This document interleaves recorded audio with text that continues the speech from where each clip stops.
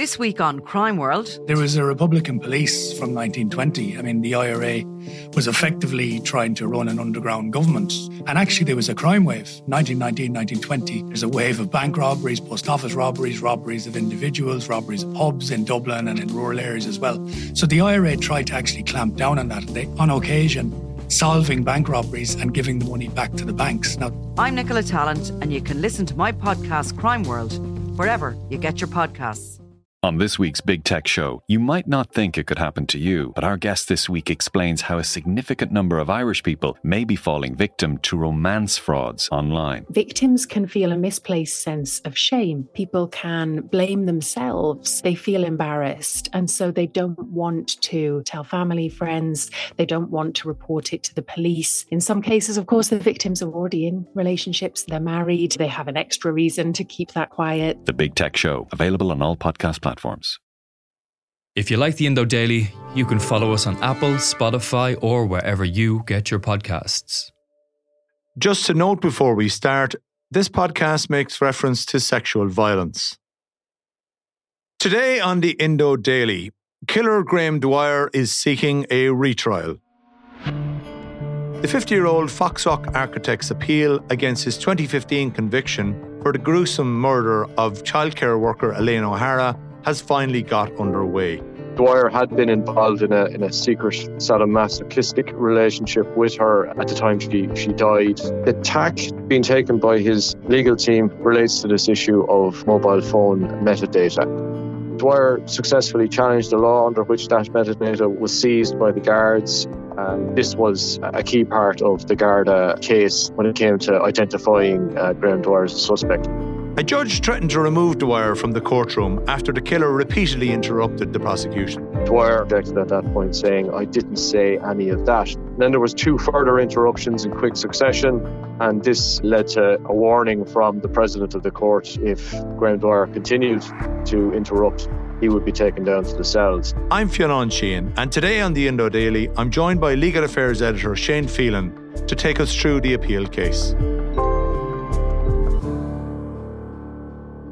Shane, Graham Dwyer, he's back in court. Why? So this is Graham Dwyer's long-awaited appeal against his 2015 conviction for the murder of childcare worker Elaine O'Hara. Dwyer had been involved in a secret sadomasochistic relationship with her at the time she died. His appeal was paused because he went off on a different route. In the civil courts for a while, he was basically seeking to challenge the law under which his mobile phone metadata was retained and seized by Gardaí. And this was a key part of the Garda case when it came to identifying Graham Dwyer as a suspect. They were able to cross-reference use his metadata to cross-reference his movements against those of Elaine O'Hara and various other bits of evidence that they got. So his appeal, it started on Thursday and it ran then into Friday as well. We did have fairly dramatic scenes, though, in court on Friday. That's right. The first day of the appeal, Graham Dwyer would have sat there just basically observing and was pretty placid. I describe him as being attentive. You could see he was taking in everything. But then on Friday, he began to take exception to some of the things that were being said by counsel for the DPP. Friday was the DPP's day to have their say on the various points of appeal. And what set him off really was a contention by Sean Gearan, the senior counsel for the DPP, that a text retrieved from a burner phone and attributed to Dwyer had said that he wanted to stick his knife into flesh while he was sexually aroused, and that blood turned him on and he'd like to stab a girl to death. And Mr. Gearan said that the prosecution's case was that Dwyer meant what he said and did what he said he was going to do in this particular text message. And Dwyer, he didn't stand up or anything, he remained sitting down, but he interjected at that point saying, "I didn't say any of that." And then there was two further interruptions in quick succession, things that Mr. Gearan said that Graham Dwyer didn't agree with. And this led to a warning from the president of the court, Mr. Justice Birmingham, that basically if Graham Dwyer continued to interrupt, he would be taken down to the cells. After that, there wasn't another word out of him. He kept quiet and he restrained himself to just writing post-it notes and passing them to his lawyer. What's his demeanour and appearance like? Well, he was smartly dressed. He's wearing a navy suit, white shirt, a navy tie. He looks a little bit thinner than maybe the last time we've seen him in court. He's cut his hair. It's quite tight. He looks like someone who was maybe keeping fit in prison. Can you recap the rather gruesome murder of Elaine O'Hara? So Elaine O'Hara, she went missing in August of 2012, and it was something of a mystery, what happened to her. And the answer to that mystery kind of came only 13 months later when remains were found in a forest at Killikee in the Dublin Mountains. And these turned out to be her. And Gardaí immediately knew, look, we have a murder hunt here on our hands. Within days of her body being found, they made a key discovery. A Garda found some discarded mobile phones and keys and other evidence in a reservoir down in at Vartry, just outside Roundwood, County Wicklow. And these phones and evidence they were able to retrieve from these phones, remarkably, really, text messages and so on, to kind of set them on the path to a successful investigation in the case. What do we know about the grounds that Graham Dwyer is using here to take his appeal? So initially, he would have filed 12 grounds of appeal. Now some of these weren't put forward to the court, so things were narrowed somewhat. The main ground relates to this issue of mobile phone metadata. Dwyer successfully challenged the law under which that metadata was seized by the guards, and the Court of Appeal was basically told that, look, these rulings, they had to be respected. In particular, was a ruling from the Court of Justice from the EU was referenced. But the tack being taken by his legal team has differed from what it was in the trial. At the trial, they were arguing for the complete exclusion of that evidence. Now they're basically saying that there should have been a test applied to weigh up whether that evidence should have been included. And because they didn't get that test at the trial, that Graham Dwyer is now entitled to have a retrial. So that's kind of where they're going with that particular issue. But there's a host of other grounds as well. There's some of the stuff sounded stronger than others. One of us was the other particularly strong from Dwyer's point of view grounds was that there was an absence of evidence of causation.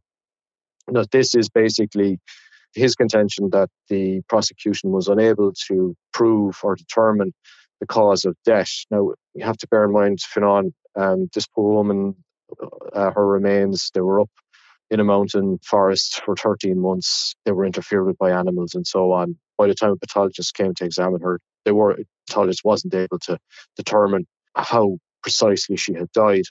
Then the Dwyer's team say, look, the prosecution's case is that he stabbed her to death, but they're asking the question, where is the evidence of this? Pathology evidence doesn't support it.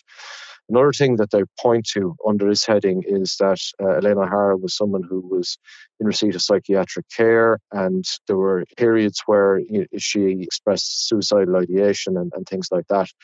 One psychiatrist basically gave evidence that a period after discharge from psychiatric care was a, quote, risky time, and Elaine O'Hara had just been discharged. So the point being made by Dwyer's team there was that the issue of suicide remained live and large in the case, and there was nothing in the prosecution that took it out. So they're basically saying you can't discount the possibility that she committed suicide.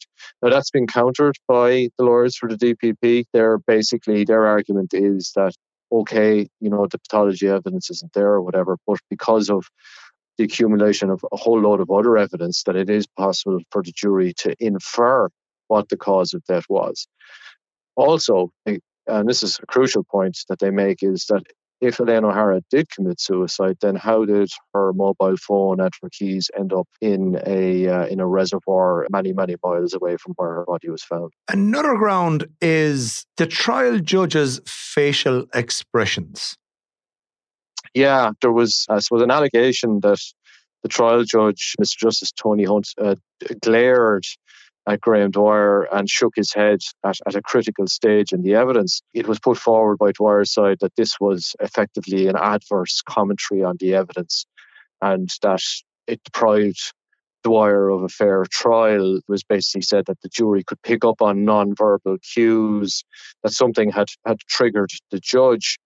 This ground obviously is being resisted by counsel for the DPP, and you can see even the judges of the court that didn't seem to buy into it all of that much. I mean, George Birmingham, the president of the court, he remarked that, some of the evidence at the trial was by any standards very shocking. So I think that they could understand if a judge's facial expression changed or whatever at any point.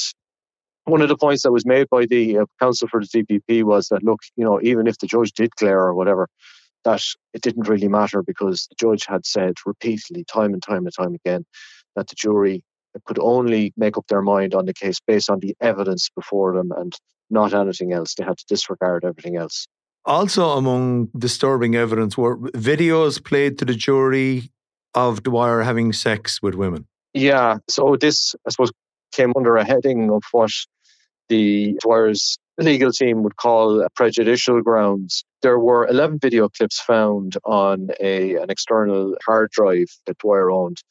And in 9 of these clips, he was engaged in sexual activity with women. It was 3 women in total. Some of the clips involved both him and the victim in this case, Elaine O'Hara. And there were scenes in the videos where a knife was being used by Graham Dwyer and where he either stabbed or pretended to stab the women. And the argument that was made during the trial by Dwyer's team was, look, this is totally prejudicial for the jury to see the videos because of the visceral reaction that they might have. And this was basically said in court during the appeal as well, that the fear here was nothing to do with modesty or anything like that. It was that the jury would be overwhelmed and that their ability to remain impartial would be affected. And what they had argued for was that a narrative version would be given to the jury. So basically, a description would be read out by a detective. Countering that, counsel for the DPP, Anne-Marie Lawler, said during the appeal that basically what was being proposed here was to deprive the jury of the basic evidence that you can't really do this. That basically what was being suggested was that this real evidence should have been veiled or diluted or conveyed in a narrative by another witness. She said that the judge had discretion to do it and properly exercised that discretion. Another reason she said that the videos should have been shown was during his interviews, Dwyer had played down his involvement in BDSM, which was, I suppose, the loose description of the scene he was involved in. And he had said, for example, that he wasn't into what he called knife play, that he said he would never bloodlet, that didn't do it for him. Anne-Marie Lawler, the DPP counsel, said, well, look, the jury was entitled to see what was in these videos, to see Dwyer's demeanour and to juxtapose that with what he had said to Gardaí in the interviews, that clearly he had lied during the interviews because here he was and he was using the knife in a manner that was contrary to his own description of how he conducted himself with women. What is the likely outcome, if we can project forward here, of this appeal and the consequences of that? I suppose it's all going to hinge on a few issues. The counsel for the DPP have basically said that, okay, we don't accept that the metadata evidence should be excluded, but even if it is excluded, there's ample other evidence there that would have A, identified Graham Dwyer as a suspect, and B, been sufficient to convict him. So the judges are going to have to, first of all, wrestle with the metadata issue, I think. And if they decide, well, okay, maybe there should have been this test applied, that's one issue. But they may be able to park that if they come to the view that, well, look, there was all of this other stuff. One thing that Sean Gearan, one of the DPP counsels, made a repeated point of during the appeal was that basically the metadata evidence paled in terms of its significance compared to the other evidence that was amassed. And we're talking about 2,600 text messages taken from phones, that a lot of these were Elaine O'Hara's, Dwyer himself is only challenging the metadata issue in relation to his own work phone. He isn't challenging it in relation to a second phone, which is described as the master phone. And this was, in the trial, it was alleged that this was a burner phone that Dwyer used to contact Elaine O'Hara. And there was some pretty compelling evidence put forward, based on the content of the texts that were sent from this phone, various things that Dwyer did in his personal life that were able to be matched up by the guards. So he said he was going to a particular meeting, and that night there was an aeronautical club meeting that he went to. He made reference to a baby being born, and there was evidence before the court that on the day that text message, the child was born and date of birth and all that was proved to the jury. And there's lots of other examples there which really all point at Graham Dwyer. So it is quite a strong rebuttal that the DPP has put forward. If I was a betting man, I would be betting that Graham Dwyer probably won't be seeing the light of day anytime soon. But look, I'm not a judge of the Court of Appeal, and look, there may be something in there that they see would warrant a retrial or whatever. I think definitely he is fighting an uphill battle. My thanks to Shane Phelan. I'm Fionn Sheehan, and today's episode was produced by Mary Carroll and Tabitha Monaghan, with sound by John Smith. Archive clips from RTE News and Independent.ie. If you enjoy the Indo Daily, don't forget to like, follow and leave us a review.